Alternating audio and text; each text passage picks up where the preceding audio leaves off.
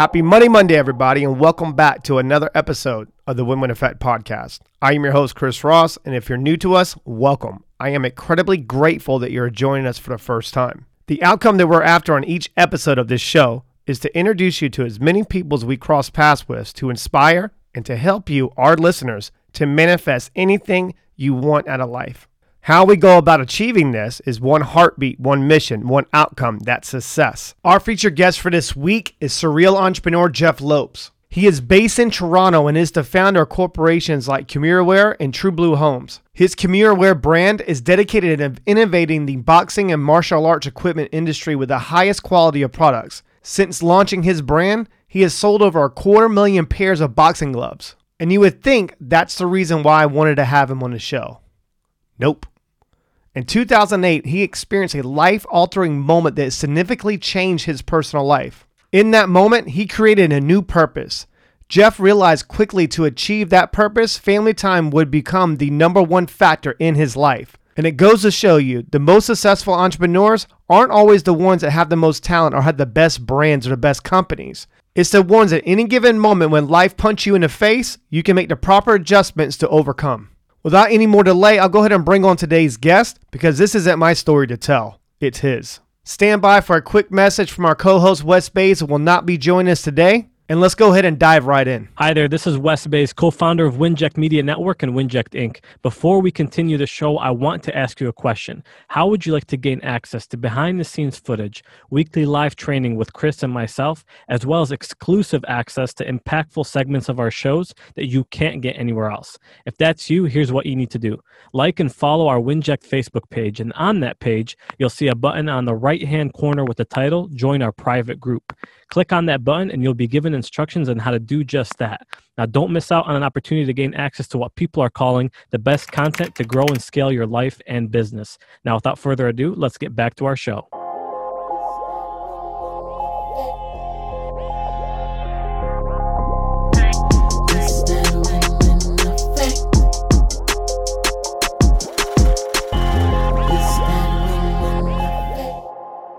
All right. So excited to have you on, my man. What's going on, Jeff? I'm stoked to be here, man. This is it's a pleasure, man. I love having conversation with you. Just we have a nice flow, a nice conversation. So I'm excited to just have a good conversation today, brother. As always, I appreciate all of our conversations. Even the one that just briefly, it was just like, man, we just got to hit record and just go ahead and dive right into this. And obviously, we're missing the co-host of our show, Wes Bays. Today is unwell. But I know that he had some questions that he wanted to ask you, and he was going through a lot of your content, and it's kind of hard not to know who you are in this type of space, in this industry. And it's so funny that we know so many people that we didn't know that we knew all together collectively. So that's a huge impact that we're making. Right? Yeah, such a small world when you're looking into a podcasting space, and when you have certain guests that come on, it's kind of like you get a different version if you have the right, podcaster that asks the right questions. And I believe the right podcast, the good podcasters are going from good to great. And that's something we can definitely discuss. The ones that really excel in podcasting, they don't have a script. They are just, they're just having a conversation, and that's what podcasting, I believe, is all about. And obviously you have a show, what is it? Jeff Knows Inc. Yeah. Love. I'm going on yours soon. I can't wait for that conversation, but the spotlight's on you today, my man. I'm going to dig in. Let's have some fun. I love it. I'm excited, brother. Right. So for the most part, I guess we can kind of lean in with, for maybe if someone was listening to this and doesn't know your story and what you're about, there's a lot of different layers to you and what you've done, and you're a very successful person. And I'm love to have like people like you on that are multifaceted. There's so many different layers to you. But for the most part, if someone was tuning into this and they don't know who you are and know who your story is, how would you summarize yourself? I mean, on a personal level, I'm a son, I'm a brother, I'm a husband, I'm a father of two amazing children, a 14 and 12-year-old, and that's essentially my purpose. Mm-hmm. In the business world, I've been at this for a long time. I'm 43. I started my first company at 17. I really went hardcore at 19, and I've been at it for 24 plus years. I got two main. I've been in the gym business. I've been in the fitness business. I've been in the memorabilia business. I've been everywhere. My main company I started 15 years ago was a company called Comor, where it's sports, martial art, boxing oriented company. We design, we manufacture, and we wholesale. And that is our business. We've been doing that for 15 years. It's essentially, it's like I said, it's boxing, martial art equipment. And we try to bring a premium line at an affordable price. And that's why we were allowed to wholesale directly to the mama papa gyms and furnish them all. And 12 years ago, I'll give you a little rundown of just who I am. 12 years ago, my son was born. He was hospitalized for the first 4 months of his life. My life turned upside down. And when we finally got him out of the hospital, he became my purpose. We were told he was going to be in the wheelchair. He was diagnosed with CP, cerebral palsy, and I couldn't accept that. Yeah. And that's just my mindset. And that's how I've been driven my whole life. And I couldn't accept that as a human. I was like, I can't accept that. And that's when my journey with him began. And from I'm going to be in a wheelchair, we got him to AFOs, to braces. From braces, we got him to walking. From walking, we got him to running. And at 12 years old, he's getting ready to run his first marathon. So that became my purpose. And in order to do that, I realized I needed a lot more passive income. And that's when I dove into the vacation rental business, and I started building a portfolio of vacation rentals. Yeah. And till this day, we're in the process of building a 16-acre cabin resort in the beautiful part of northern Ontario, which is a place called Muskoka. So I'm in the vacation rental business. I'm in the sporting goods business. I'm in the podcast business. And when it comes to the coaching side, I've been coaching entrepreneurs for the last 3 years. I've never charged a penny. It was my way of giving back to young entrepreneurs. I took 64 over the last 3 years entrepreneurs under my wing, and I guided them, and a few of them have got to 6-7 figure companies. And it's just my mindset of giving back. And when this whole pandemic hit in May, it was just an eye opener. It was like, you know what? There's so much more opportunity to help entrepreneurs. And I really dove into it for the first time ever. I said, you know what? I want to help as many entrepreneurs as I could. But I also realized there's a huge separation between fathers and entrepreneurs. Yes. And I felt like everything I've learned over 14 years of my dedication, like I said, I haven't missed a dinner at home in 12 years. My dedication as a father and as an entrepreneur, my drive, I thought this is a great opportunity to teach other entrepreneurs how to find balance in their life, how to find balance as a father, find balance as a husband, find balance as a businessman. And one way I thought of just connecting to the masses was through the podcast. Yes. And the podcast started off as just a fun little podcast in May, and it has exploded. I mean, getting guests like you, just the networking, the people we've met, the people we've interviewed, and it's just built and opened up all these doors for me, which I never thought it would open so quickly. And everything that's me in a nutshell. It's just there's so many layers. Is open up that quickly for you because you put in the work? There's a lot of substance. Yeah, I can't tell you how many people I've meet that they're only surface level. And I used to think, Jeff, to be honest with you, I used to think they're only surface level because maybe they were trying to drive them to something else. But the more that I have conversations with them, they're just that paper thin.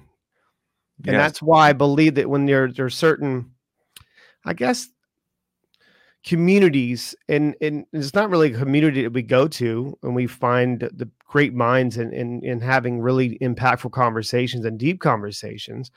We'll pick out ones that we'll bring on the show, and then they'll introduce me to like 50 other people, and I have a hard time. I think who introduced us? Eric Salzentine. Was it? Oh yeah, Eric. Yeah. Great story. Great story. Yeah. Great story. And, obviously, from what he's a prison to purpose, I think that's his, that's his line. Yeah. He's done a lot of different things, and there's a lot of people that just don't understand the importance of really digging deep and making the proper adjustments when it comes to even their life in general. Someone mentioned to me, and they always say, work-life balance. It's not work-life balance. It's my life balance. 100%. Because work is just what I do. I mean, I'm not bought into the identity of being successful. And I had to suffer from, trials and tribulations and the setbacks that I had in my journey, but that was there for a purpose. Yeah, 100%. For Everything me to happens for a overcome, purpose. right? It's an 100%. opportunity, man. And we talk a lot about that. I've wrote down some notes, just some, some angles Yeah. for us to talk about, because there's so much there, right? Oh, But tons. let's take a step all the way back at the beginning at 17 when you started your first business. Why start a business and not go the traditional way? At 17, it was just, I think as a pure entrepreneur, you find opportunities in needs. Yeah. And I was 17. I'll give you a quick little story how that company started. I was 17, and my buddies at high school, we'd go to a mall after school, and a couple of my friends would work at some of these little clothing stores part-time from 3 to 7 or 3 to 9 or whatever like that. And I would talk to, we would just hang out in the food court, and I would talk to some of the managers, and they would always be complaining that you're getting a lot of theft. And I thought, you know what, there's an opportunity there. And from that little opportunity, I decided, you know what, let me research this more, and Strictly Security Services started. It was actually a security company. And what I actually did was I invested $250. I bought a couple walkies. I bought a couple jackets saying security. I went to the manager to say, listen, I'm going to put somebody in front of your door as a loss prevention from 3 to 7 o'clock, which is their highest theft rate. Any kids are going to come and steal, they're going to see somebody, they're going to go to the next store, because this will be a deterrent to them. And that's all it was. And I ended up hiring all my buddies from high school and all my friends from high school. And they would actually go there from 3 to 7 working. And I would charge the store. Back then I was charging the store, I think like $13.50 an hour. And I was paying my buddies like $6.50 an hour. That was a minimum wage. And that's how it all started. And from one shop went to 2 to 3. And I had that business for a couple of years. And then I ended up selling that company. So that was my first experience with being an entrepreneur. And it was a registered sole business. I paid $60 for a registration of the company, and got the name. And that was my first experience. I mean, if I look back at it, at 12, 13 years old, I was always hustling. I was into sports cards. My dad would drop me off at a sports card store at one of the shows on a Saturday, and I would buy a whole bunch of boxes. I'd open them up, and before I would leave the show with a couple $100 in my pocket every Saturday. And that was just like, wow, it was my spending money. I mean, I was only friend of all my buddies that would have always cash on me, because I would go to the shows. Where do you think that comes from? That just a way of thinking. You know what? A lot of people have that argument all the time. It's like, are you born an entrepreneur? Are you not? Like, I do believe that you are born. There's a certain magnitude of hustle in you. When I'm up at 4:30 every single morning, Chris, I don't have to be. I want to be. Yes. Okay. And that is the thing is, I always talk about this. And once you could learn to adjust and reframe your mind, everything in life becomes more simple. And it's not like I have to pick up my kids today. I want to pick up my kids today. I'm able to pick up my kids today. Yeah. I don't have to go to work. I'm able to go to work. I get to go to work. It's having a mind frame where you shifted. And I did that at such a young age. I understood that. And I understood that everything was an opportunity. And opportunities come and go, and you got to jump on them. As soon as you see that opportunity, you got to jump on it. And I realized more and more, I was separating myself from all my friends, separating myself from all these people at my age, where I was like, I wanted more. I wanted to hustle more. I wanted to succeed more at a young age. So being able to see that, and you know what they always say is surround yourself around people that you want to be. At that age, I didn't have nobody else around me that I wanted to be. I didn't really understand. I had no entrepreneurs in my family. My grandfather was an entrepreneur back in Portugal, and he was a big influence in me, but there was no other. Everybody else in my family were 9-to-5 blue collar workers. So to me, I had that pressure from my parents saying, hey, I want you to have a steady job. And I was like, no, I want to be an entrepreneur. Security. So same thing for my family. Yeah.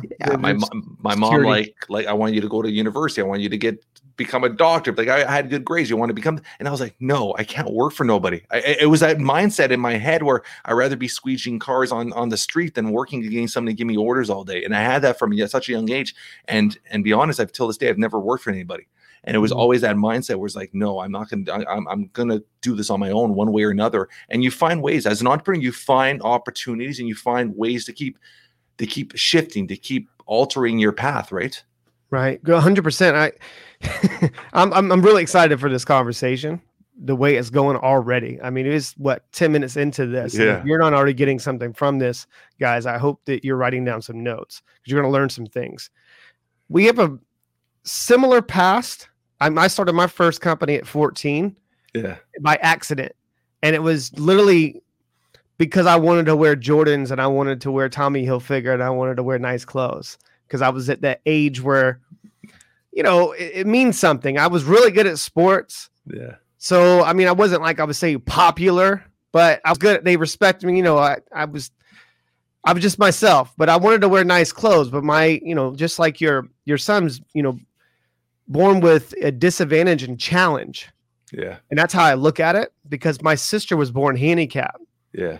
And, not obviously it's similar to what was going on, but she couldn't move. She couldn't walk. She couldn't talk. She can, all one thing she could do is breathe pretty much and experience emotion. That's pretty much it. And I've had to watch her breathe through tubes her whole life until she passed away, when I was right before I turned 16. Yeah. But when I started my first business, it come from my father. We moved from one area in Charleston, South Carolina. It was like, I wouldn't say a really bad area. It was just a poor area. And then we moved into kind of like the suburbs. Okay. Yeah. After my dad working his whole life, 2 to 3 jobs, like coming from that work ethic. And when I moved from that area to a subdivision, the suburbs, I was like, I want to wear, Jordans, and I wanted to wear this and I wanted to wear that, but we just bought a new house and he couldn't do it. So he was like, listen, I've been teaching you things your whole life. I've been teaching you how to cut grass, rake leaves, wash cars. And if you haven't paid attention to your surroundings right now, and there's a lot of old people in this neighborhood, go get your lawnmower, go cut grass. And I took over a whole neighborhood, man. That first summer, then the next summer came around, everyone started trying to cut the grass. Like the people, they're like, no, Chris cuts this grass. And so that what I did, I was like, I looked at it for an opportunity. Then I grew into like everyone, I'm paying them, a commission to cut the grass and they were paying me for the whole thing. So the money always came through me and I was paying them, which is kind of funny. But that's where you have to look at the hidden opportunities and everything. 100%. I'm an optimistic person. Yeah. So when you're looking at life through an optimistic lens, anything is possible. 100%. When you're looking at that, when you've always had that type of way of looking at life, how many people that you come in contact with that don't have that way of understanding? Do you look at them as an employee or less of a person, or do you look at them as like, maybe do you try to help them and serve them? Oh, you try to help them and serve them. I mean, I think that's all our job as humans is trying to serve and help people as much as you can. Right. I'll get back into this. I want to say one thing that you're saying. And I actually did a post the other day on IG. I did a video and we talked about challenges, and I actually did a post on that. When you're talking about your sister and I'm talking about my son, challenges. Any parent out there that has a child with challenges, challenges, and I said this in my video, challenges are actually opportunities. You got to take that challenge as an opportunity, because in this world we do not grow. Nothing grows. Nothing grows without an opportunity to grow and challenge. So you need to challenge something in order to grow. And you got to take these challenges. And any parent out there that has a child with challenges, I took my son and I challenged him so hard before he realized he was even being challenged. Yes. And because of that, I pushed and I pushed and I drove him. At 12 years old, I could put my son next to any 12-year-old in the world. And I guarantee mentally he'll outlast them all, because he's been challenged from day one so hard. So any parent that has a child with challenges, use that as an opportunity for growth. Challenge them harder than anything and push them harder than you ever think is possible. And when you think you push them too hard, push them harder, because that's the way they're going to grow and develop and change their path and change the label the doctors gave them. So take that. I just wanted to say that, and I apologize for breaking in there, but challenges are as opportunities for growth. And I couldn't agree anymore. Yeah. But you have to look, that's the whole thing, is looking through an optimistic lens. 100%. I'm not going to accept someone telling me that I can't do something. No. I'm not going to accept that. Just like my older sister that passed away, she didn't accept that they gave her a diagnosis of only going to live until she was 4 years old, and she made it to 18. But here's the beautiful part. Just like your son didn't know that he was being challenged his whole life. She had no idea because she couldn't comprehend that diagnosis. Yeah. So they said, hey, you're not going to live until this time. Maybe. Well, she didn't understand it. No. She was breathing through. I watched her fight, man. You learn so much by watching someone that has a disability or or maybe just faced with a lot of adversity and challenges, and then watching them overcome, because that's the only choice they have is either live or die. Yeah. Yeah. And that's where, we can make a transition into business with this kind of conversation, but it comes from sports, comes from anything. When you're only left with one option, that's when you're going to win, in my opinion. 100%. I mean, yeah, I mean, you're, I think a lot has to do with your upbringing as well, but it's having that drive where it's having that mindset where it's do or die. Like you're saying, you're put in the corner and you're going to fight for your life kind of thing. Right. But the same with even entrepreneurs and I think that's what separates the top entrepreneurs and people that want to be entrepreneurs is ones that could push themselves that hard. I had this conversation the other day with somebody, and this goes into the sports realm of the world.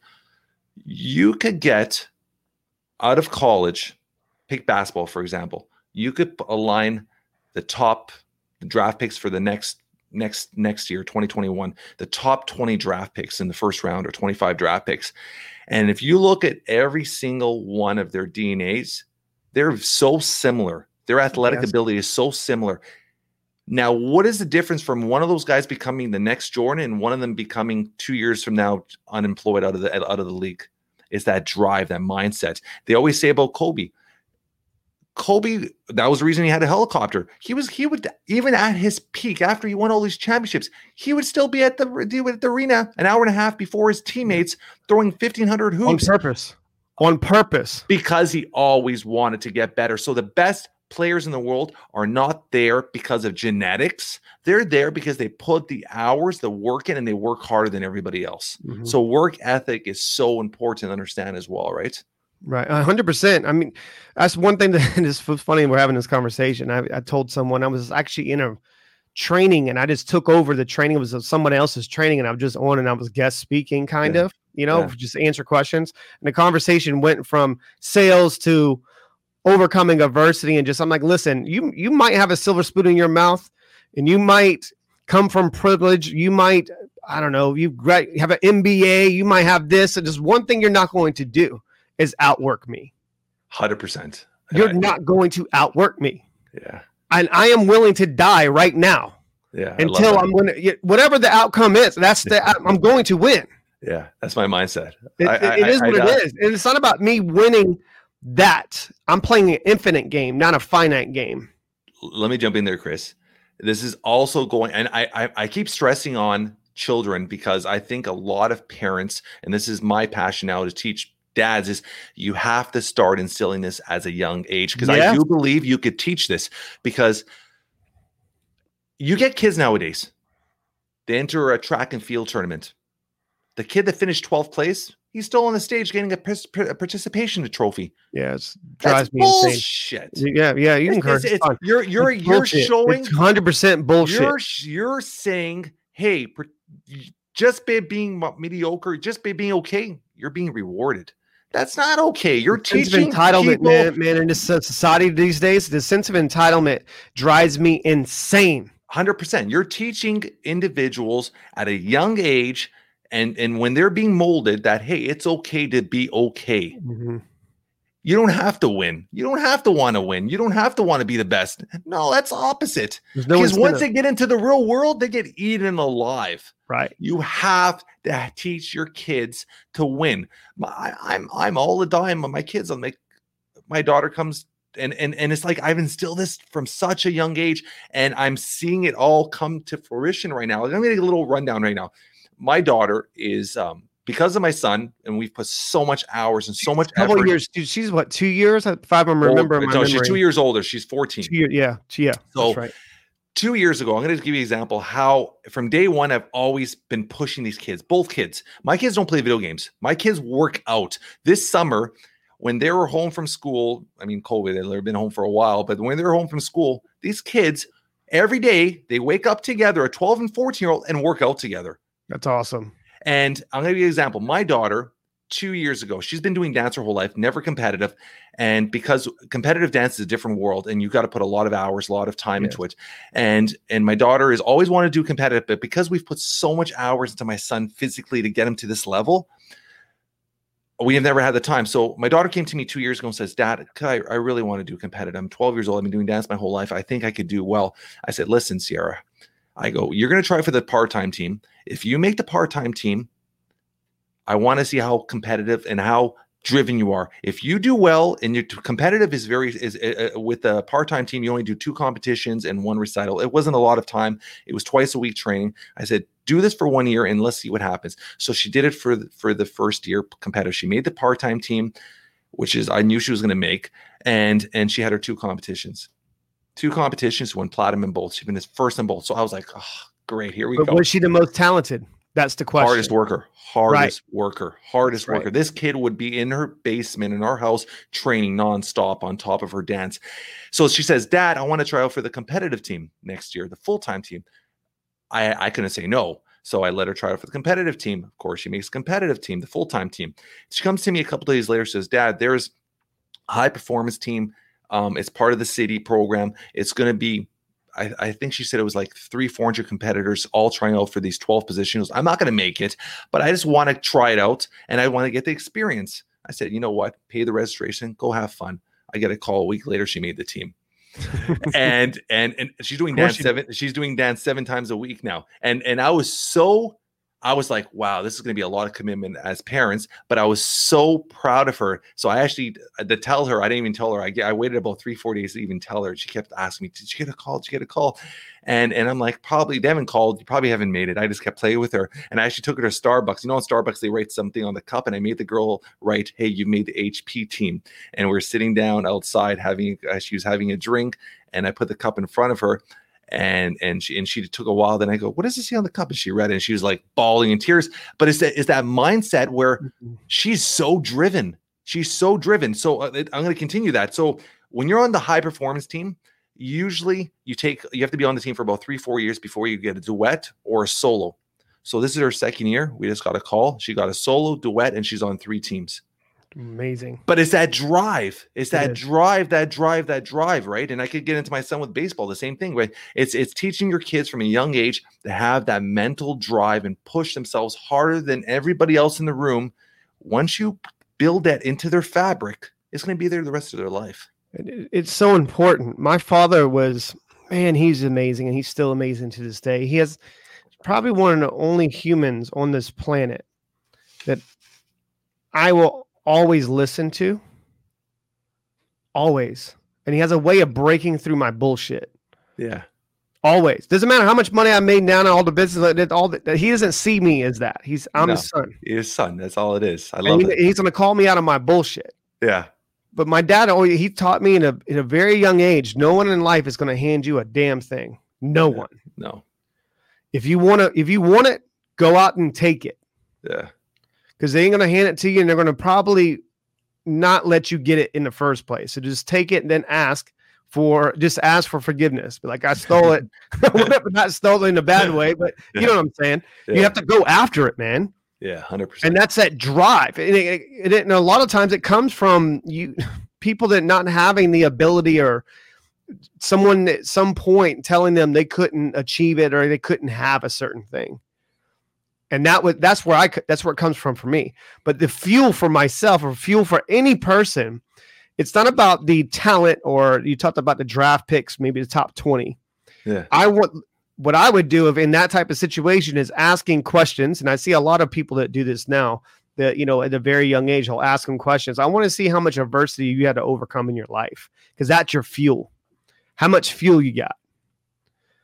How much fight do you have in you? Yeah. You got some players right now, and of course the way that, the social media works and all the amazing opportunities in sports, they'll only play for, 6 to 8 years and just retire. Yeah, the financial gains, of course. Right, of course. But that's why I love college sports as much as I do. Yeah. because they still have something to prove. They still have something to go after. Yeah, 100%. Other than just a championship. It's the culture, right? And then it's the culture, and it starts from the top and it goes all the way down to the bottom and it goes all the way back up. And it's all about transferring that energy positively into people. And if you have that influence and you talk about, pulling from certain, challenges in life and overcoming things. And once you are able to kind of say, hey, I'm able to see something from what I'm doing. Yeah. They're like, what? Wait a minute. It is possible. And if you're living life and you're looking at life through an optimistic lens, anything is possible. You're always going to win anyway. And I love this about, and I guarantee if I asked your daughter a couple questions about her, the way that what she does now, right? If I had to ask even some of her losses or setbacks, and if I ask her a question, what did you learn? She'll be able to tell me. 100%. 100%. Because every single loss, I actually, as a parent, sit down with them and I didn't even know this. Here we go. I reflect on every loss. There's two things I want to talk to you about in there, and I think there would be lessons for the audience as well. I think we're talking about building strength and building a mindset with your children, but I also think it's also building something that you talked about, but you didn't say the exact words. Is fear. A lot of people do not take opportunity because they're scared. Mm-hmm. They're scared of rejection. They're scared of not making it. They're scared of what their peers are going to say. They're scared of what their families are going to say. And they don't take an opportunity, starting a business, starting a new career, starting whatever. Fear is another thing that parents could cut right from the beginning. Right. I think fear is something that as parents, we're instilling in our kids when they're so young and they don't even realize it.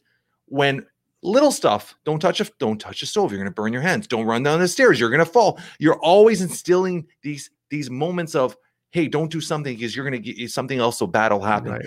And these fears are instilled in your children from such a young age. So when they get older and they become adults, they always have their foot back. They don't want to offend nobody. They're so scared of rejection. They're so scared of reaction by people, and they don't take that opportunity to be an entrepreneur. They don't take that opportunity to enjoy that career. So I think as parents, from the beginning, like your dad pretty much instilled in you, don't be scared. You got something to do, you go do it. And that is so important for parents to instill in themselves. And then another lesson you were talking about, and I think it was really important, is when you're talking about the college team from the top to the bottom, is team. Yeah. And a lot of entrepreneurs, and this is something I've been watching for the last little while, is I get a lot of entrepreneurs that come to me and they can't get their team. When I mean a team, is their employees to all work together. And they struggle with one guy working harder than another guy, and they're like, this guy doesn't put the effort in, this guy doesn't do this, and they're always complaining. And somebody actually taught me this a little while back. When you're looking at your employees, you have to gravitate and look at them as a sports team. Mm-hmm. And why I'm saying that is, you look at a sports team. Let's talk about hockey, for example. You got your four lines. You have your top line with your superstars, your captains, and then you got your fourth line with your grinders. Mm-hmm. They might not be as talented. They might not be as smart, but they're going to put the work in and the effort. And then you got your top guys that might not work as hard, but every once in a while they throw that gem, they score that goal, and that's what you pay them the big bucks for. So you have to look at your employees that every single person has their own level. Right. And they have their own role. They have their role. Right. Exactly. But in the end of the day, employees, you run your business as a team and you all have the end goal to win the championship, and they all understand this end goal, and they also understand that everybody in that team is replaceable, because you could replace that position or somebody can move up in that team. You're going to have a better business and a better structured company. So I just brought that in because you're talking about team, and it's something that I've been working with a lot of other entrepreneurs, teaching them how to value their employees as a team and build them as a team. It's not a family, it's a team. Right. Like us as CEOs and us as leaders of businesses, and you've done a lot of different types of things. And this is a good transition with this. And I'm sure that you're going to see eye to eye with me on this. My role as a CEO, or my role as a leader of my businesses and corporations, my role is to put everyone on my staff in a position to win 100%. Every day. 100%. That's my responsibility. Yes. I signed up for this role. They didn't sign up for a CEO role. They signed up to work with me, not for me, with me. Yeah. And it's one, I always say it's like one heartbeat, one mission, one outcome, that's success. And you have to make sure that everyone is speaking that same heartbeat, and that beating that beat on that drum, right? Everyone's moving in one pace, and everyone understands the mission, and everyone understands their role. Like, it comes from the military. Like, when I was in the military for years, and I learned from really, really strong leaders. If they walked up to someone when they're about to go into a mission, and I said, Jeff, what's your job? And if you don't automatically tell me, you're not coming with me, because you will probably end up hurting someone. Yeah. Liability. Right? Yeah. There's life or death, man. This isn't, like, we're not playing badminton, bro. Like, we're going out there and doing some shit. Yeah. So if you're not able to tell, that's that hesitation piece that people don't understand. And even with my staff, it doesn't matter. Like, every person has a role on that team, and they're always going to the next role and learning something different. So it's next man up. What 100%. Happens if that one drops? You lose a director that day, or they go on vacation, they become sick, unwell. What's going to happen? We have to win. We win by small gains. We don't win by huge gains. Small 100%. Gains. Let me jump in there. This is something I've done with all my companies from day one. Every time I hire a new employee, if I have 5 guys in the office, every time I hire a new employee, that employee has a position. Don't get me wrong. They have a position, they have their role, they have their duties. But I also spend time teaching them everybody else's role. Yes. And I teach them a little, but everybody knows that I do this. So I want to be able to, if employee A is on vacation, employee B could jump in and help do his role. If employee B decides to not come to work today, employee C they might not do their role 100%, but they'll do enough with the company manual, do enough just to get by and get the job done. So everybody, our office is my main office is an actual loft setting. There's no actual offices. It's just an open area. And I sit with my staff. I love that. And everybody knows everybody's role, and everybody, if one guy has more packing to do, we'll get all the guys are in the warehouse. We get a truck. Everybody's at the dock unloading that truck.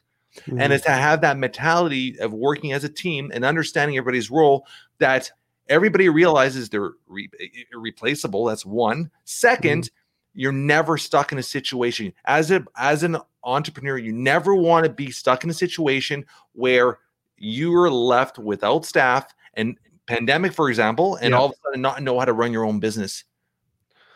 Here's the thing, and there's a couple things you mentioned, and you talk about having an open space and everyone lends a helping hand. It sounds like if something comes in, they have to do this, and if they're not working on certain requirement or certain things that they have to do each and every day, of course you have prerequisites, right? Yes. But if you have something and you are overwhelmed in one area, in one department, all the other departments help out because you're still 100%. One unit. 100%. I go into corporations, and one of the deciding factors for me taking on a new contract with a corporation or a business, whatever do, I like to go in and just observe. Yeah. And I see there's no bridge between the departments, and there's no one communicating. Like, sales hates marketing, marketing hates sales because they're not converting. Yeah. You have finance, you have operations, and then you have fulfillment, and they feel like the sales isn't doing the right job of bringing the right qualified buyers to the business, to getting the fulfillment. They're not looking through certain things. And that's one of the things that I pay attention to. And I'll ask a question. I'm like, you have people standing around and shit. I'm like, that's crazy. Well, that's not my job. What do you mean it's not your job? Yeah. You get that a lot, though.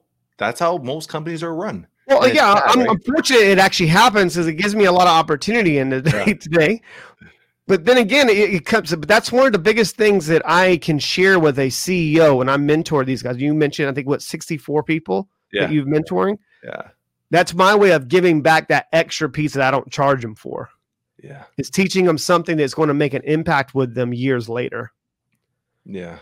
And that's why they always come up with they'll say my name. Although now, and a lot of times in the last, of course, with the pandemic and everything happened, and virtual meetings and podcasting and over the last year. I'm just so blessed to have so many people tuning in each and every week. We had it up at the two a week now. Yeah. Because people are dying for the new episodes come out. So your old episode will come out and then we'll do a Q&A, and then they're getting that, and they're getting so many other trainings. But they'll mention, now that's why I have so many people that are listening to the podcast. They come from years before. Yeah.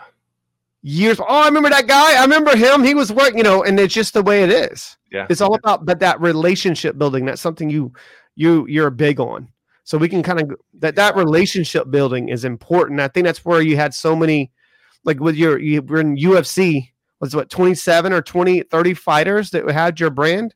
Oh, at one point we had, I mean, when we started the Kimura Wear and all that stuff. Yeah, when we started in 2006 Kimura Wear, and I dove into the UFC, that was when the UFC was about to take off. I jumped on the bandwagon just about before the whole takeoff. So I got there at the right time, and the company actually started as an apparel company because I thought, you know what, as a brand, I looked at the long term. I'm always pivoting all my companies.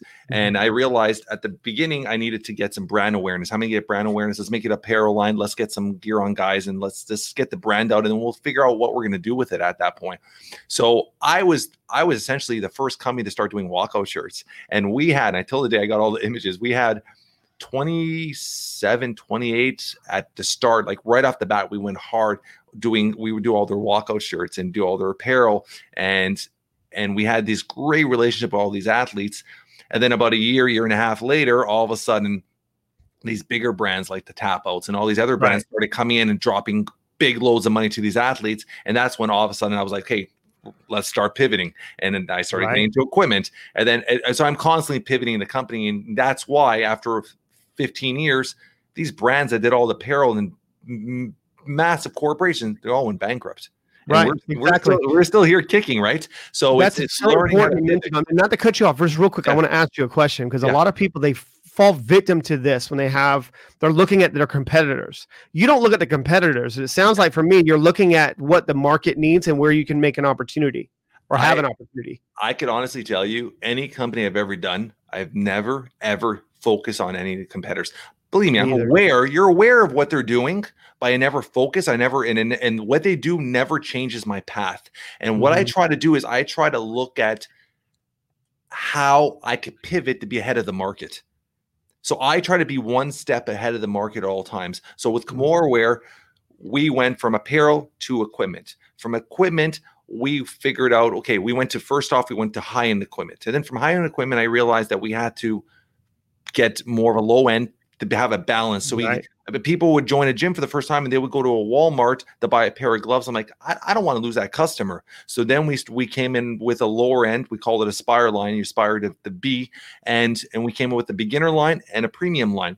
Yeah, they're not going to, like a new beginner at a gym, they're not going to pay for $150 glove. No. So we did an affordable glove. And then from there, I realized these gym owners are mama papa shops, and they're barely making enough to pay for their rent. How could I help them, but at the same time help myself? And I went directly to the gyms, and I said, you know what, we're going to start wholesaling to all the gyms. Love it. So we started wholesaling to all the gyms, and then from there, I was like, you know what, I'm always pivoting. So then all of a sudden, people started jumping on the bandwagon. You always get people following your path, which is great because you're a leader. And then I realized, you know what, let's start getting to custom. And now we became the king of customs. We do custom. We've outfit gyms from start to finish, and we're destroying it, outfitting gyms, right? So it's constantly pivoting the brand and figuring out the market. So even when I saw the pandemic hit, I realized I had to go direct to consumer now. And that would be because the gyms were going to close. So I started pivoting towards more fitness, more home equipment. So you're always pivoting and changing to where the market's going. As long as you could do that, you're fine. The people that stagnant and have that fall in love with their idea and fall in love with what their path is and say, this is going to work, and no matter what, I'm going to stick with it, are the ones that fall apart and go bankrupt. Mm-hmm. How much do you communicate that to your whole staff, or do you just communicate it to your directors? Did you communicate it to, everybody? Everybody is aware of what is happening at all times. Right. As long as everybody's aware, everybody's on the same page, everybody's on the same path. It's a team. Everybody has the same goal.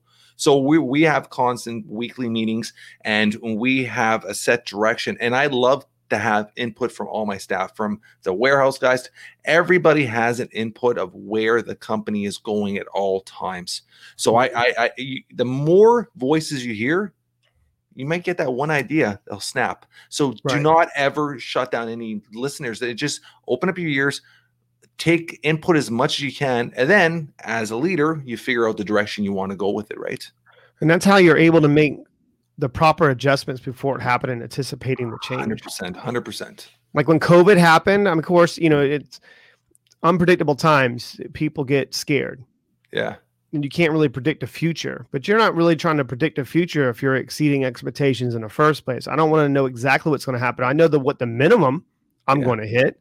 Yeah. But when the pandemic and everything started, the conversations weren't long between Wes and I and other businesses that I own by myself. The conversation wasn't long. No, I just made the proper adjustments to move. I just executed. That's all I did was execute. And everyone's flipping out. Bought into the whole oh my God, everyone's freaking out, this and this. And I'm like, nah, man, we're calm, collective, and we're making the right moves, and we know exactly what we need to do. It's taking opportunity, right? When it's, you look at a situation, you take opportunity with it. And a lot of people at the beginning, I was kind of hesitant to say this, but 2020 has been the best year of my life for business. And I know a lot of people in this world is flipped upside down, and there's so much hatred. There's so much happening. So many people are dying. There's so much negativity in this world right now. And I understand that with all the politics and Black Lives Matter, and there's so much things happening in this world. And sometimes I question, should I say that? But you know what? I'm okay with saying that because, one, I'm giving people opportunity with jobs. You can't ignore exactly what's happening. You have to at least address it. I get it. 100%. And then second is, with my social media, with my influence, I feel like I'm giving back. I'm giving hope to people. And by giving hope and trying to bring people's spirits up and being a year to listen to people and a voice for the people, if anything, I feel like I'm helping people. I'm putting myself on a platform to be able to help people. So me being successful, if I wasn't successful, if I wasn't doing well, I wouldn't be able to give back. So me being able to give back is a blessing for everybody else. So it's a way of me spreading my love and spreading what I could do. So it's not a bad thing. So you have to have that mindset when there is things happening in this world. You have to find the opportunity to grow with it. And like I said, adjust and pivot with it, right? Right. That's what the podcast has done for me. Yeah. It's forced me to go back to, I guess you would say, the basics, and it's forced me to be able to, elevate others, elevate myself. And I didn't do that on purpose. But when I went back in and I kind of was digging into all the things that I've learned over the years and trying to serve and trying to help people, maybe make some type of way of impact with them. Yeah. I've had so many people message me that I probably never meet them. And I see all the nice messages. He's changed my life. Yeah. Like, this guy's changed my life. I went there to listen about something, and then over time it's changed my life. I have a whole different way of looking at life, not just business. That's just so humbling. It's so nice to hear. Yeah. And that gives me more motivation to give more. That's all I want to do is keep giving. Oh, 100%. Right. And that's the whole thing about making sure that you're always sharpening your sword. I'm always sharpening, because when I bring on guests like yourself they're so impactful and so much knowledge. Like, I sit back and I'll ask questions and I'll frame and I'll do certain things, but you notice that I'm not asking certain questions that normal people would ask. Yeah. Because it's just not about me, and it's not about what everyone thinks they want to hear. I'm trying to get the information out of you that it's going to make an impact with my listeners. That's my responsibility. 100%. I love that. Yeah. No, it makes 100% sense. Yeah. And I've listened to your show, and I know that you do that. And that was my pivot point. Yeah. But with your podcast, like, what is the thing that actually drives you to put all the effort into your show? There's two levels of it. And I'm going to be as blunt and honest as possible. When I started the podcast, this was the first time in my life. I've been a successful entrepreneur for so many years. And Chris, this is, I'm going to be as blunt as possible. I see a lot of coaches on social media that are coaching. And when I go and I look at their background, they've never accomplished nothing. Exactly. It is literally, I gotta love at this. 22 years old, 23 years old, I'm a coach and I'm charging this and I could change you to 8 figures and I could change your life. And I'm like, what are these guys doing? There's people actually paying to learn off somebody. And they're paying a lot of money. To learn off somebody they've never accomplished nothing on their own. Mm-hmm. And I sat there and I'm like, okay, how am I going to brand myself? And because I know my stuff. Mm-hmm. I'm very comfortable in my knowledge. I'm very comfortable in teaching, but how am I going to be able to open up to the masses and being able to pass that word on and spread that word? So I said, okay, I have to get out there and network. And I thought the first way of networking and building was a podcast. So I said, let me start off this podcast. Let me put some work into it and see what happens to it. Didn't expect it to take off the way it is. We're getting 14, 15,000 downloads an episode already, which is insane. Amazing. And, so good. And I never thought, thank you, brother. And I never thought it would take off that way, but it was a way of branding myself. And as the podcast evolved and we got more listeners, and just like you said, people messaging me, DMing me, and I was like, I'm giving an opportunity for a listener to realize that there's struggle and there's stories. And you talked about this at the beginning of this podcast. There's a story behind everybody's life. And that's why I try to do with my podcast. I don't try to make my podcast a learning podcast. I try to bring a conversation. So I want my listeners to be like, Chris Ross, you know what, Chris Ross, he's just not a multimillionaire that's successful, overnight success. There is no overnight success. I want to know his struggle. I want to know what happened with his sister. I want to know how his dad impacted him.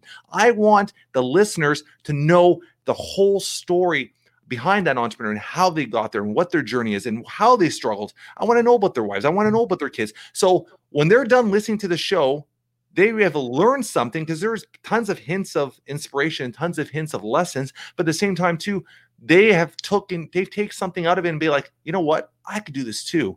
I've been through this. I've overcome this as well. Or I've been in a situation where I was abused. Yeah, that one moment. So that podcast started with me wanting to brand myself.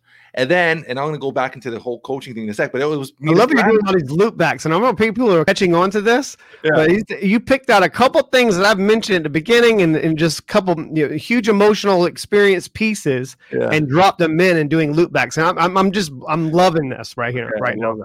And I'm looking at it as now an opportunity for people to learn their story. When I meet somebody for the first time, and as an entrepreneur, if I'm going to work with them, before I even work with them, the first thing I do is I get them to fill out a worksheet on their story. I want to know your story. I want to know how many brothers, siblings you have. I want to know where your parents worked. I want to know where you're born. Everything you know of yourself growing up, I want to know your story. And I want you to know your story and understand it and study it. Because once you know your own story, now you can move forward. And I think can you communicate it? And I teach people how to communicate 100%. It properly. 100%, because a lot of people don't know their story, or even if obviously they know their story, but they kind of pushed it aside and they've left it as a memory. And there's a lot of issues. 100%, and they don't let it out. And once they go through their story and understand their story, now they could put it aside and move on forward, because they've fully digested it all. And that's the easiest way to go about it. Man, I love this. It's all about re-anchoring certain emotions. 100%. All about re-anchoring. When I'm asking questions with people, I'm not listening for what you're telling me. Yeah. Because that's sometimes untrue. Yeah. And maybe you don't understand. But when I start asking questions, when it's tied into certain emotions, and people have a thing called a memory, right? And that's a snapshot, and it takes in your mind of something with a high emotional experience. That's why you remember the biggest days of your life. Yeah. And you don't remember when you're sitting in school, like trying to cheat on a test or something, no. Right? You don't remember these things because that's what your brain is. Your brain's a computer, but you have to feed it the right things and understanding. So when you have a traumatic experience, I've watched people have horrible experiences in life, and it would actually make an impact with them negatively their whole lives until they would meet me. And then I would have a conversation. I would re-anchor that emotion, a different emotion tied into that story. Yeah. And they'll go, wait a minute. I can use that as motivation, or I can use this as blah, blah, blah, blah, blah, right? Insert story. Yeah. And they'll go, man, that's the impact. So when they're listening to shows like this, I'm trying to get the information out. So it might be just a trigger for someone to go, wait a minute. Jeff mentioned this. I was listening to the show and Jeff mentioned this. And I'm like, wow, that might be smart. But I might have said it over 100,000 times. But if you said it with a different voice and a different tonality and a different passion behind it, it goes, wait a minute. Everything is possible. And I'm like, well, fuck, man. Like, so that's the power behind the information and stories, because you're just there's certain emotions tied into those. I mean, how much do you see that with and I love that you have your staff fill out a worksheet and about their story. Yeah. How much do you dig into their story? I dig into their story as far as they want to dig into it, right? I mean, you have to understand people's limits, but you have to make them understand that they have to understand their own story. Mm-hmm. I think that's the biggest bridge is that connection of my own story and embracing it and understanding it, and everything happens for a reason. I'm not a religious cause and effect world, baby. It's a cause and effect world. I'm not a religious person. I believe in karma. I believe in what you put out to the world, you're going to get back. Mm-hmm. Like simple stuff. You're walking down the street, smile at people. When you get that smile back, you've made their day. So little impacts like that make a huge difference on the world. But I do believe in you have to embrace your story to be able to spread that knowledge or that what you've learned, those lessons to other people. Right. That is your duty as a human, is to be able to pass on your lessons, because we're all teachers. And we have to be able to spread that, whether you're an entrepreneur, whether it's your career, whatever your lessons, what you've been through. If you've been through something traumatic as a kid, by you opening up and telling your story, you might save another child. Yeah. You might save another life. Pain and suffering, someone. Exactly. Suffering is a choice. 100%. You choose to suffer and stay 100%. there. 100%. A lot of people are just reveling in their own bullshit, and they give up on themselves. That's the thing that drives me insane, is watching someone that beats themselves. But that's, once again, parents growing up, looping back, but it's a victim card. Yep. People play the victim card, and we live in a society where it's okay to be the victim. You know why? Because if something bad happened to me, I'm going to put a post on social media that this happened horribly to me today, and we're going to get 50 different likes. Don't worry, Jody. Everything's going to be okay. Right. Yeah. Love That's what happens. That's what happens. We are being awarded for playing the victim card.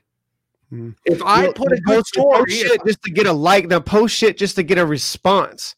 But it's that whole mindset, and then it becomes part of their personality. Like every time I post something shit, I'm gonna get people to like it. But when I post something positive, people are gonna be like, "Oh, whatever." It is like, especially, I know that you mentioned this, and there's another loop back, and we keep doing it to each other. And that's what I'm looking forward to when I come on your show. So powerful. That way, the spotlight's not off of you, and it's on me, and I have to answer the questions a lot. That's what I love about these impactful conversations. They talk about a lot about those coaches and people that maybe in your surroundings, you have someone that you start exceeding expectations, and you have your circle of influence or lack thereof, and they start shitting all over you. I have people that I grew up with, man, refuse to see me in my new skin. Yeah. Refuse. Yeah. But those people it doesn't matter what I share.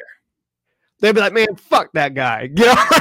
Because what it is, they don't hate me. Yeah. All it is they're hating their choices that they made over during the duration of their lives, of why they don't have the life that I have. Okay. Rule number one. If anybody takes anything out of this whole podcast, anybody that brings negativity into their life is because they're below you. Yep. And they want to be you, or they're jealous of where you are. I'm about to lean into coaches. Okay. All right. Here we go. So here's the thing about you mentioned coaches, right? Yeah. And they motivate, like the shitty coaches out there motivate me to try to serve them on a larger capacity. Yeah, interesting. And what I mean by that is I lead by example, and that's just the way that I live my life. I always will lead by, you lead through action, you don't lead through words. I'm going to show them that they're not ready for this level yet. I love They're not ready. I love You're that. not ready. I'm like, oh shit. So here's the thing. Make an example. We talked about basketball. Kobe Bryant. Yeah. You have Tron Lu would walk into a room, and you wouldn't know what type of players they were if you took away their names and took away the experiences in your mind or whatever that was. You didn't know if you ever saw them play. Then you watch them play, and you realize that they're not on. They shouldn't be on the same. They shouldn't be on the same level. They're not on that level. Yeah. That's what happens when you get people like a real coach, like that's not what we do. We're not coaches. No. We're just entrepreneurs, and we're going to seed expectations, and we're winners. Yeah. Winners win. Losers complain and point fingers and play victim bullshit. Yeah, just like we talked about the victim card, right? They play it, and then those are the ones are always going to hate. I get more haters from coaches than I actually do other people in the industry that are not looking up to me, or I don't look up to anybody. No. You put your pants on just like me, man. That's all it is. I look at you. How can we help each other? 100%. And I think that is why your podcast, my podcast, has succeeded, because I don't look at I'm not going to name names, but I get these big gurus in the industry on my podcast. People are like, how'd you get them on my podcast? I don't do any research on them. I don't do any background. I turn on the mic and I start talking and I have a conversation with them. We're equals right now. I don't care if you got 1 million followers. It doesn't matter to me. No, who gives a shit? I had Steve Sims on, and I had no idea who Steve Sims was until he actually got on the podcast a week. Well, we had a conversation, and we got on the show, and we had such an impactful conversation. I don't know if you watched that episode, but he shared so many golden nuggets. Yeah. And I was like framing certain, part of the conversation, and he was like, "Wow!" And it was like he was blown away. He was like, "Have you read the book?" And I'm like, "No, I didn't read your book. I don't know anything about you other than you're Steve Sims, and you were introduced by this person. But I don't want to know about you. I don't want to talk about all the things that you succeeded in life about." Yeah. But when I'm having a conversation with someone, I have obviously a first conversation to make sure that you're qualified to get on the show, because it's my moral obligation to my staff, anybody who's ever attached to me, and also my listeners, and most importantly. 100%. And I learned something. You mentioned that, and we talked about coaches, and it popped in my head. It was like a trigger. Steve Sims said something that was really impactful. He goes, and this goes out to anybody that's looking for a coach or looking for a business or maybe a biz op or whatever, right? And for a pro coaching program. If they made all their money from that program, don't buy that shit. Yeah. I love that. Don't buy it. I love that. Don't buy it. Don't buy into your mission. Don't buy it financially. Don't do it. No, we could go on this forever. It's just, and that's the problem with social media, especially Instagram and YouTube, is there's so much opportunity for advertising. Mm-hmm. And you get an average person just goes on and they want to be an entrepreneur, or they have drive to be an entrepreneur, and it's just they're fed into their system. They're fed into their feed. Advertising. I help coaches scale 7 figures. I help coaches scale 8 figures. If you're doing this, and it's just this constant bleed. People out there, and you don't have to work with Chris. You don't have to work with me. There's millions of great coaches out there. Right. Do your research on that person. Make sure they have done what they are telling you to do. We live in a world right now. Anybody can call themselves anything they want to call them. Everyone's a best-selling author or a major 7-figure entrepreneur, but they're not. Overnight, you could be a best-selling author. No, man. But you're looking for credibility, and instant credibility is your previous work. 100%. I'm not a coach. Yeah. People ask me like, "Hey, what do you have a coaching program?" No, I don't have a coaching program. The bits and things you see on my social media feeds, that's from real trainings. Yeah. I might be in a meeting and they're clipping that and putting it out on social media, and they're like, "Well, would you be ever open to mentor?" Like, yeah, I would be open to mentor, but I'm looking for the right student.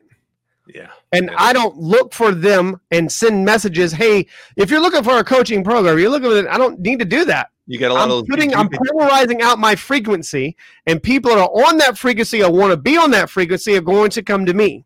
100%. I don't have to ask for business, and that's done through real credibility and work. I, honest to God, Chris, on a weekly basis, get DM'd by a coach, young coach, wanting to sell me his coaching program. And this is nonstop. And I sit there and I'm like, go to I message back. Go to the free webinar. Yeah. And I go, before I do anything, I message back. I go, please do a little research on me and then get back to me. And then they never get back to me. And it's the bare fact that it's this constant battle of just everybody trying to be the next big thing, right? And like I said, just do your research, people. Find out what your, and at the same time too, you might get 5 coaches in a row that are all very qualified, but you only mesh with one of them. Right. So, and I don't want to go on this, go and get on my soapbox and talk about them in a negative way. I'm looking at it as a way, how can I help you guys get more substance? 100%. And gain more credibility. But don't try to be the guy when you're not that guy or girl. Yeah. When you're not that yet. It can happen. Yeah. But what needs to happen, you need to turn your camera off, read a bunch of books, go out there and do some shit, and then turn that shit back on and then try to inspire people. Or when you see people that, and I have actually a friend of mine, and I don't want to talk bad about him, but he'll do these videos. He's trying too damn hard, man. You know what you're talking about. Yeah. Trying so hard. And I'm like, just relax, man. Yeah. He's trying to be intense. I know exactly what you're talking about. You don't need to be that. Be you. Okay, we're going to talk about this quickly. This is going to throw it out right there. There's a lot of individuals on social media nowadays where they're not you, and I get a lot of questions where it's like a lot of people in our industry, they hire people to run all their social media, all this. This is just fine because you're busy, you have a lifestyle, you have other businesses to run. One thing about myself, and I refuse to allow somebody to do my posts. All my posts till this day, and probably till the day I die, are going to be me, because I want people. I want to post pictures of my kids. I want to say, "Hey, look what my daughter did today."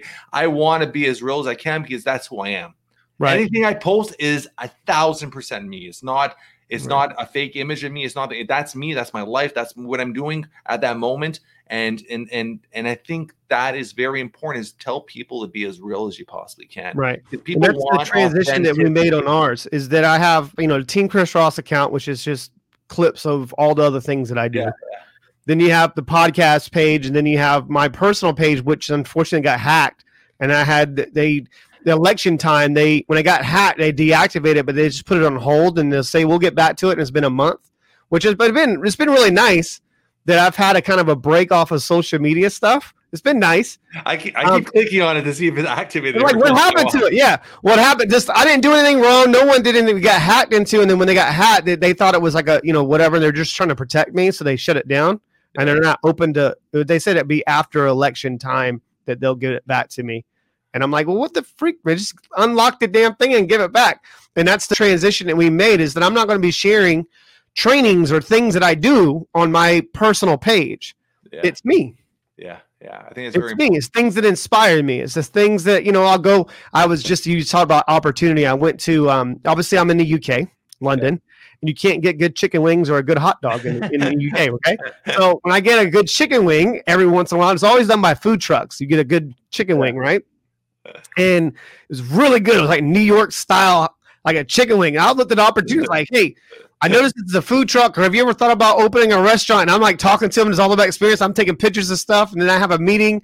I don't know if I'm an investor or not, but anyways, make a long story short, those are the things that I will be posting. Yeah, I love that. Because that's the entrepreneur spirit. That's where it comes from. Yeah. And that's where you see all these people doing the same thing and looking like the same joker. Yeah. 100%. You're always going to get the same result, but I'm always focusing on how can I get better each and every day. That you have to, Chris. You're constantly. I wake up every single day, and it's just, what am I going to do today to get better? What I'm going to do today to get further ahead? And it's just constant battle with myself. And I'm hard on myself. Oh, as an entrepreneur, that was my next question. I am so hard on myself. If I go through every single day, I still handwrite. I love handwriting a do list every morning. Every single morning, I handwrite a do list. You're gonna laugh. On the back of every paper when I start my day, is my brain dump. Every morning I do my Oh brain man, dump. that's amazing. And I go through it, and anything I don't accomplish, I pass on to the next morning. And throughout the day, throughout the evening, when I'm home, I'll email myself. So when I come in the morning, I literally take all my emails of what things I need to add into my do list, and I just write out my do list. And I'm hard on myself. If I don't get my do list finished, or if there's one or two things I'm missing, it bothers me. It bothers me because I feel unaccomplished that day.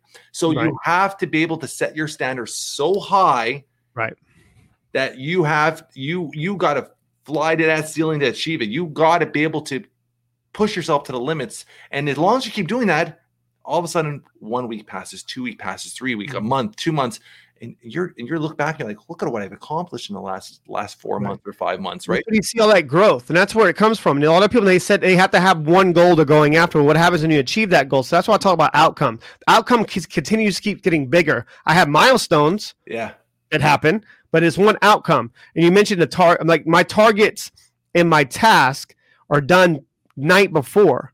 So when I'm writing those out, I want to walk into my office. If I'm not here, if I'm somewhere else, I'm walking in knowing exactly what I need to accomplish. And that's a must. It's not a should. It's a must. Yeah, 100%. So if I don't hit those, I am pissed. But I'm not pissed. I'm just going to measure and reassess, change the targets to the task to get to the overall outcome still. 100%. The outcome's not changing, man. No. That's the standard. Yeah. And then that's why I talk a lot about where people that say, well, I don't have a lot of talent. I train skill, bro. Like you're here right now, but I'm going to get you here because my minimum requirement is here and you're not there yet. Yeah. Notice I said yet. Yeah.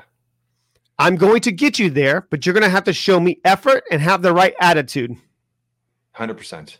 100%. Attitude is key. And when I talk about time, I think that's the lamest excuse an entrepreneur could have, because reality is time is your schedule. As long as you have a set schedule and you're focused on your schedule, you can manage your time and multitask. Different priorities. You got these amazing people that are behind you, icons, Oprah Winfrey. You got, Muhammad Ali, Steve Jobs, Albert Einstein. They had the same 24 hours that we got.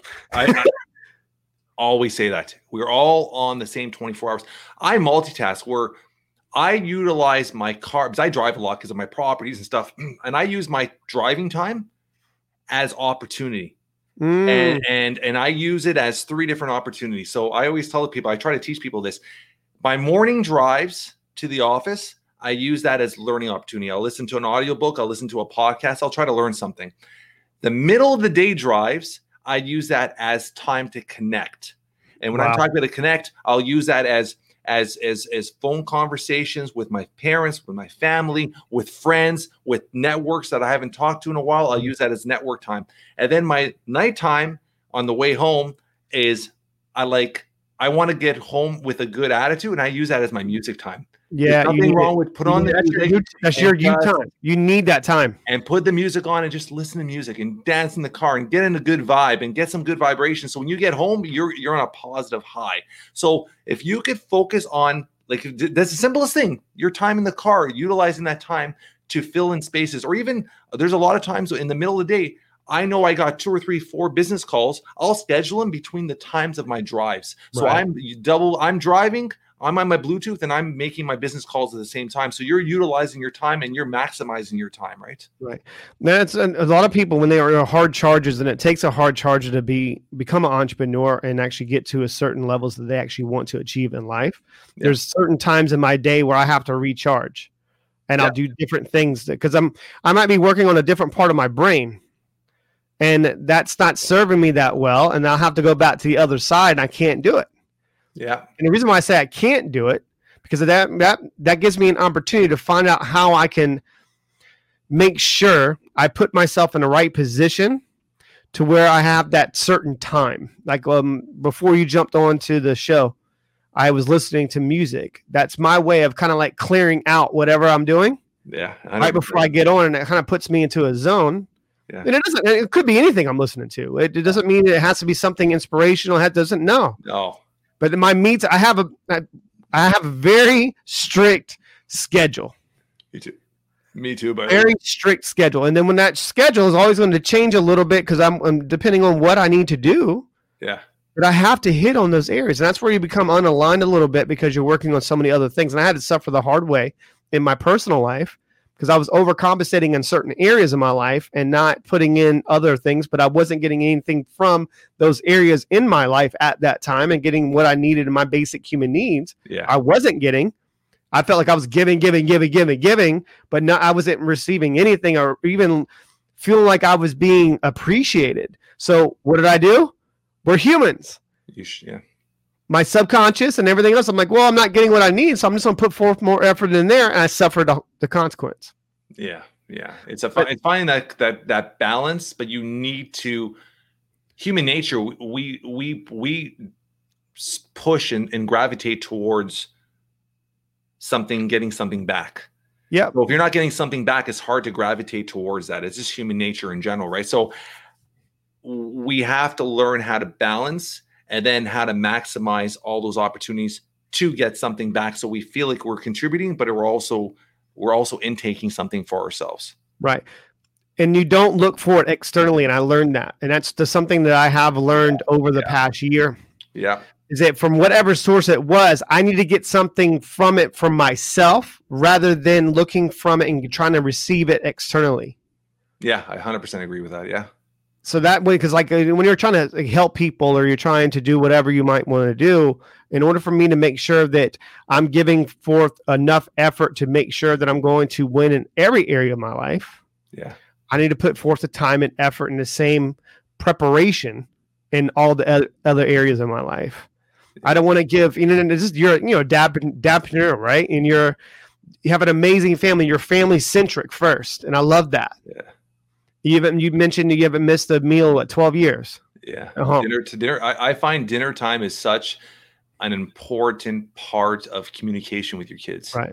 I'm going to give you a little thing right now. And I know, I mean, we all have different lives and we're different situations we're going through, but this is a very important little stat I put out there to parents. 80% of this is studies. 80% of the FaceTime we have with our kids are all before the age of 18. So knowing that stat, and if every parent knew that stat, maybe you would realize that it's so important to be able to influence your kids and be there with them for those times. So my mindset is there's nothing more relaxing and more precious than sitting down and having a meal together. If you're having a meal together, this is a relaxed time now. This is a time when we could open up and have a conversation. I could find out down your phone. Going through my 14-year-old started high school daughter's head and what's going through my son's head. And if there's any anxieties, any moments, we just have open conversations. We just talk, we laugh. And those precious moments are going to be filled with memories that they're going to take with them the rest of their life. And they're going to realize those. So to me, I call it the 3 to 7. No matter what I do at 2:45, I'm out of the office every day. I don't care what I have to do. Got to go. Yeah. And I'm home from 3 to 7 I o'clock. love that. And that's my time, whether it's just my son plays baseball, whether my daughter, I got to take her to dance, whether we're sitting down having a dinner, that's family time. 3 to 7 o'clock, everything else in this world is shut off. Right. And I've learned to master that. And I think how I mastered that and how I was able to do that and still be able to succeed in business is to wake up earlier. And that was one thing I had to train myself, saying, hey, if I want to be able to be home from 3 to 7 o'clock every single day and shut off my life, then I need to be able to. So important, but you have to you have to look at it objectively. It was like, where can I find an area of opportunity? And I know we keep going back to this, but an area of opportunity for me to, find the right time to make sure it's a priority. Yeah. And we talked about that. And this is where, and I don't want to keep going on this one topic, but I think it's so important for people to listen to and hear and like really take it in. If you so a lot of times when people, they try to decompress and then go watch TV or go, well, whatever that is for you, if that's fine. I just don't like mindless entertainment. But if I'm not focusing and having my me time in music or having my me time, because your mind's the most impressionable for myself and anybody is first thing in the morning. That's where I do brain dump and I'm learning things. I'm doing whatever I need to do. Then I'm communicating and I'm making an impact and I'm able to be a little bit more creative, connecting with people. After connecting with people, go work on something else, get something away from it. Maybe music, could be something else, entertainment, something that brings me joy. Yeah. Then Then it's time to map out my next day, map out what's happened, look at, measure, and reassess, and then move on. And then having that set time where I'm not trying to decompress because I've already done that throughout my whole day.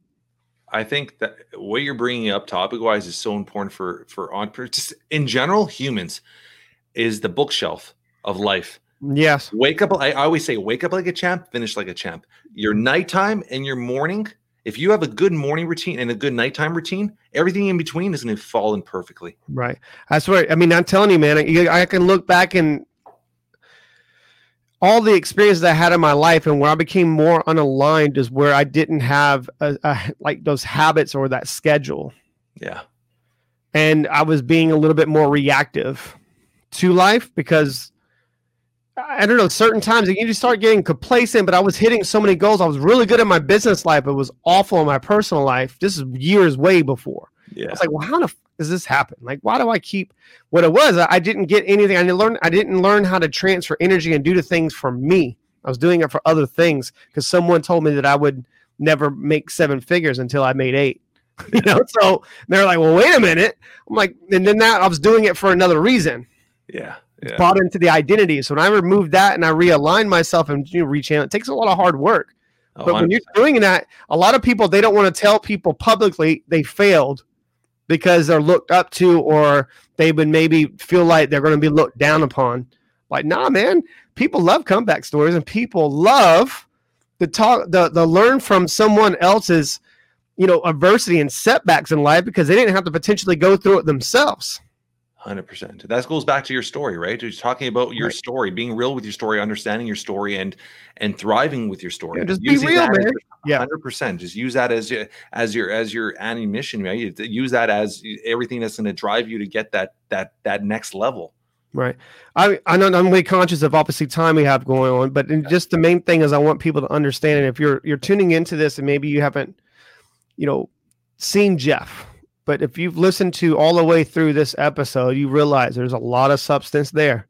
He is deep. This guy's been an entrepreneur pretty much his whole adult life. Yeah. But he looks for the opportunities.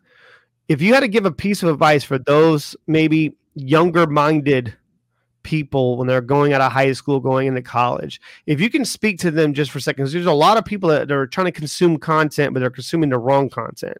Okay. What advice would you give them? First advice is learn sales. Oh, wow. The biggest opportunities come to people that are good at sales. Yep. And your whole life, you're going to be selling yourself. So I'm a strong believer in, I wish in high school, right through high school, they would be teaching sales courses, because you would get a lot more entrepreneurs, a lot more people succeed in life. So focus on sales, learn how to adapt sales into your life. And then once you're ready, if you want to be an entrepreneur, if you don't want to be an entrepreneur, that's fine.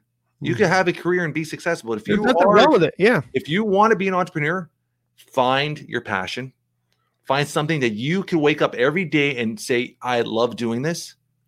And then just figure out your goals and your purpose and just drive with it. Have a purpose, find out why you want to do it and just drive with it. So once you have a passion, you find your purpose, you just drive with it, and don't let anybody that's trying to hold you back, you just let them go. Right. Because just keep doing what you're doing. They'll go away eventually because they're not going to get the attention that they're looking for, the reaction they're getting from you. Have this mindset, because a lot of people, and I was having this conversation the other day with somebody, everybody in your life has a purpose. And I'm a strong believer in this. You might have a friend that's been in your life for 15 years, a strong friend, but you know what? You've outgrown that friend. There's nothing wrong with that. They were in your life for 15 years. They had a purpose there. There's nothing wrong. You got to appreciate, understand their purpose, and move on. You might go to the grocery store and somebody just gives you and gives you a big smile, or you had a little conversation on the line at the grocery store, and that changed your attitude that day. That person had a purpose in your life for those 2 minutes. So everybody has a purpose. Anybody ever trying to hold you back, they're not your right environment at that time. Surround yourself with people you want to be, people you inspire to be. Right. Find your passion and just drive for it, man. It's chase the frequency that you're wanting. Nothing's going to come to you. You have to work for everything in this world. You have to work. And if it comes to you for free, it's usually not the right thing for you at that time. Right. That's great advice. Great advice. And it just proves my whole statement in the way that I framed that. There's a lot of layers to you. Yeah. That's really good advice, because a lot of they're focusing on the wrong thing. 100%. Too many things are energy drainers all day long, and they're focusing on those, and they think that's going to get them there. But like they look at it, oh, I have to go work for someone for a little. Listen, it's okay. Go work for someone. Hone in on your skill and what can you learn from that business. Yes. And be a sponge, and then use that as a stepping stone and to catapult you to another industry potentially. Yeah. I'm like, wait a minute. And I love that the advice you gave with sales. And I truly believe this. The best entrepreneurs come from sales or finance. 100%. They understand money and they understand how to communicate their message. It's all about sharing a vision, man. People think they need to sell. I'm going to sell. You get that bullshit. Sell me this pen. If you're listening to those fuckers, don't. You're going to lose. Because I'm telling you right now, you're going to lose to a company that I'm tied into. We're going to outwork you, and we're doing it in an emotional, intelligent way, and we're not trying to convince someone they need a fucking pen. We're telling you, why you might have to use a pen at some point, and then maybe it could be not a pen, a marker. You see what I'm saying? They gotta man. I tell you, man. Oh wow! I was like, well, they have to go. I need to do this. I need to do this. I need to. I was like, why do you need to do it? That's the most offensive question you can ask. Why? Yeah. Why do you think you need that? I always ask why. I think that's a huge, huge question to ask people. And then I'm going to tell you how. Yeah. Yeah. How and then sales right there. That's sales. And communicating that vision, asking what, when, why, how question, diagnostic questions. Once I diagnose whatever the fuck is going on with you, maybe I have to re-anchor certain emotions and then re-tie in and loop backs and frame it the way that you need to receive it, not the way that I need to tell you. Yeah. Or I want to tell you or communicate it. I need to tell you and communicate it the way that you need to hear it. 100%. Yeah, I love that. I love that. I'm gonna give you one little thing too. Is if you are in that mindset of you do want to be an entrepreneur, you do want to work on your own, but you know what? Financially, you have to. I love that part too. Is there's nothing wrong with working for somebody that's in that industry that's already achieved that and learn from them. But set goals and set goals with dates on them. Dates are very important. So I always tell people set a 3-month goal, 6-month goal, and 1-year goal. Anything past 1 year, it's too far ahead to think. But why I say 3, 6, and 1 year is these are marking stones for your goals. And then once you have your 3-month goal, now you're going to set daily goals. It's a domino effect. Daily goals to get to your 3-month goals. And it could be anything. If I want to lose weight, Day 1, I'm going to drink some more water. Day 2, I'm going to go for a walk. Set your daily goals to get to your 3-month, to your 6-month, and 1 year.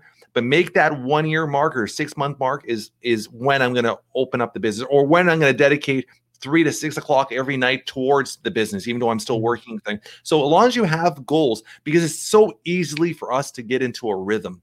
Humans are very, very, very, very much pushed into doing everything in a rhythm. So all of a sudden we build these rhythms where it's like 9 to 5, we get up, we get our coffee, go to work, we get home, we're tired. And I just was talking about this the other day with the habits, and it turns into, the habits turn into behaviors, and it turns into personality traits and moods and all that little stuff. Man, I tell you what. Exactly. So as long as you have your goals and you have daily goals to go with the long-term goals, you're going to keep on track and have them visually, write them down, look at them, write them down, be accountable for them, tell people. Another thing too, I'm always the type where if I'm going to start something, I tell everybody, I say, hey guys, I'm going to start a coaching business. And okay, I'll give you an example. When I started this in May, the podcast, when the whole pandemic started, I started a podcast, I upped my coaching business. And I said, in January, I'm going to come with a coaching platform and I'm going to have a book published.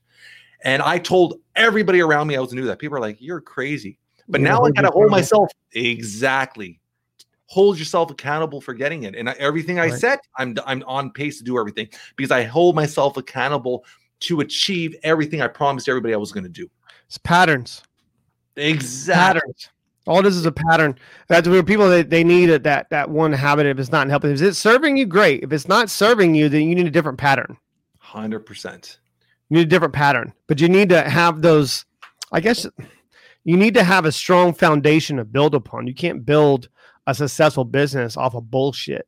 No, No. There's no, and people are going to see right through that. Man, I love this, man. I appreciate you coming. I'm looking forward to, I think it's next week when I come on here. Next week, brother. Man, I think to continue our conversations. It's been beautiful, but we didn't talk baseball or nothing. Next week, we'll talk a little baseball. All right. Well, yeah, throw me a curveball, do what you got to do, but I can hit both. So we're good. So I know that it's, of course, some of the things that people always say towards the end. I know that's easy to kind of find. You got Jeff Knows Inc. podcast, social media channels. I mean, but where else can our listeners really find you? My email is very open. I'm using primarily our podcast email now is jeff@jeffknowsinc.com. Shoot me an email if you have any questions. And yeah, check out our podcast, Jeff Knows Inc. Next week we're gonna have Chris on. We pre-record a couple weeks in advance, so I'll make sure we place it up everywhere for everybody to see the live version of that as well. And just hit me on. I'm all over Instagram right now. I'm just using Instagram as our platform. So it's at Jeff Lopes, JEFFLOPES. And yeah, man, it's all about networking, building communities, man. I love just talking relationships, building relationships, and I love networking with individuals like yourself, Chris, and just in learning. And I wish you had your partner here today, but I'll reach out to him as well, just to network with him as well. But just building relationships, man. Just building relationships.